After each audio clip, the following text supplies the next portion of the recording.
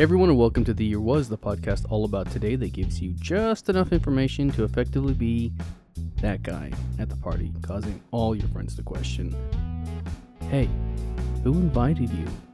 Like, seriously, why are you here? I'm your host, Michael Montalvo, and for the next few minutes we will swim through the river of time to find out what makes today truly unique. On this episode, we examine the events that occurred June 24th. Today I thought we could look into something I just learned about today, the Poor People's Campaign. I'm curious to know how many of you have heard about it. I'll try and explain it the best I can using the sources that I found. The Reverend Dr. Martin Luther King had a vision for a protest, a demonstration by the nation's poor to confront the power structure massively. This will be no mere one-day march in Washington, but a trek to the nation's capital by suffering and outraged citizens who will go to stay until some definite and positive action is taken to provide jobs and income for the poor.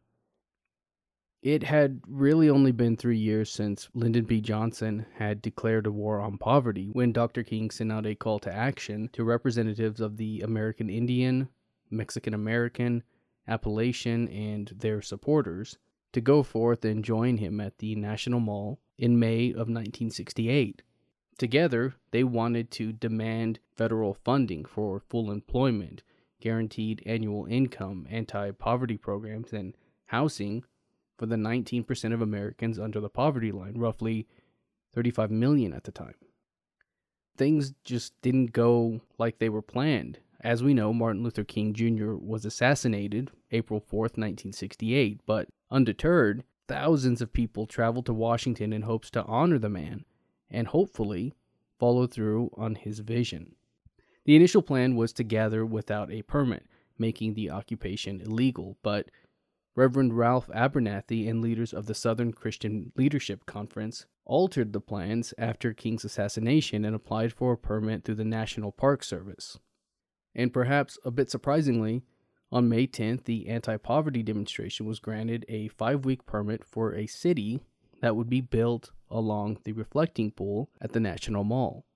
Then people began to pour into the area, some even before the permit was granted, but it wasn't until May 12th that Coretta Scott King and Ethel Kennedy, who is a civil rights activist and the widow to Robert Kennedy, would lead a national welfare rights march through the poor neighborhoods of Washington, where they would eventually end up at a high school stadium where Mrs. King would address the crowd saying, "Congress passes laws which subsidize corporate farms, oil companies, airlines, and houses for suburbia, but that they would not do the same for the nation's poor." The next day, Reverend Abernathy requested permission to use the land from a member of the Creek Nation, and they began construction of plywood dwellings, water, electrical, and sanitation facilities. This community became known as a Resurrection City. Residents would leave for protests and demonstrations lobbying for political change at different agencies, but the leaders of Resurrection City, one of them, Reverend Jesse Jackson, also had to tackle difficulties inside the community. There were tensions in the group at first, but they would later go on to discover common ground and understanding. Lynell Henderson would later remember, "I saw Jesse Jackson, who was then about 26 years old, with these rambunctious young African-American men who wanted to exact some vengeance for the assassination of King. Jackson sat them down and said, 'This is just not the way, brothers. It's just not the way.' Then he went further and said, 'Look, you've got to pledge to me and to yourself that when you go back to wherever you live, before the year is out, you're going to do 2 things to make a difference in your neighborhood.' It was an impressive moment of leadership." In all, approximately 3,000 people were in the protest camp, and they stayed for 6 weeks. Because of the large occupation taking place in Washington, D.C., the government had to prepare to react should it turn into a violent takeover of the Capitol. Members of Congress were outspoken with their fear. Senator Russell B. Long would say, "When that bunch of marchers comes here, they can just burn the whole place down and we can just move the Capitol to some place where they enforce the law."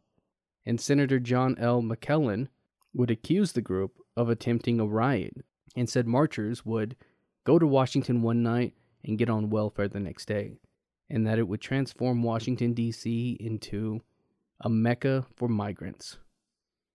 Despite this, protests were peaceful, with the largest event, Solidarity Day, being held at the Lincoln Memorial June 19th. It was there 50,000 people lined the reflecting pool and sang and prayed and listened to speakers. Reverend Abernathy would address the speakers saying, "Today is really only the beginning. We will not give up the battle until Congress of the United States decides to open the doors of America and allow the nation's poor to enter as full-fledged citizens into this land of wealth and opportunity." It was only a few days later that police would shoot tear gas into the city as a response to reports of rock throwing by some of the younger people in the camp. And many saw this police action as excessive and left the city, but a few hundred stayed. The year was 1968, and on this day, June 24th, a civil disturbance squad was dispatched to clear the camp known as Resurrection City. They did this because the permit had expired. After having been extended once before, force was brought in to remove the remaining residents. Those who refused to leave were arrested peacefully and without incident, including that of Reverend Abernathy. The arrests were made while songs of freedom played on the loudspeakers. Was it a success? Thoughts on this really vary because of how it ended. Many see it as a failure. But because of meetings and demonstrations that came from this, food and lunch initiatives were successfully launched, and the nation really began a conversation about poverty and hunger. But if nothing else, it united us as a people to come together and fight for an economic justice. That's going to do it for us today. If you like this podcast and want to hear more, give us a rate and a review. That helps me out and helps steer this in a direction that is hopefully good for all. If you're watching this on YouTube, you can find the audio version on your podcast app of choice. You can find me on social media and at YouTube at the Apple Cider Club. And as always, I want to thank the Tim Kreitz Band for our musical theme. And thank you for listening. We'll see you next time.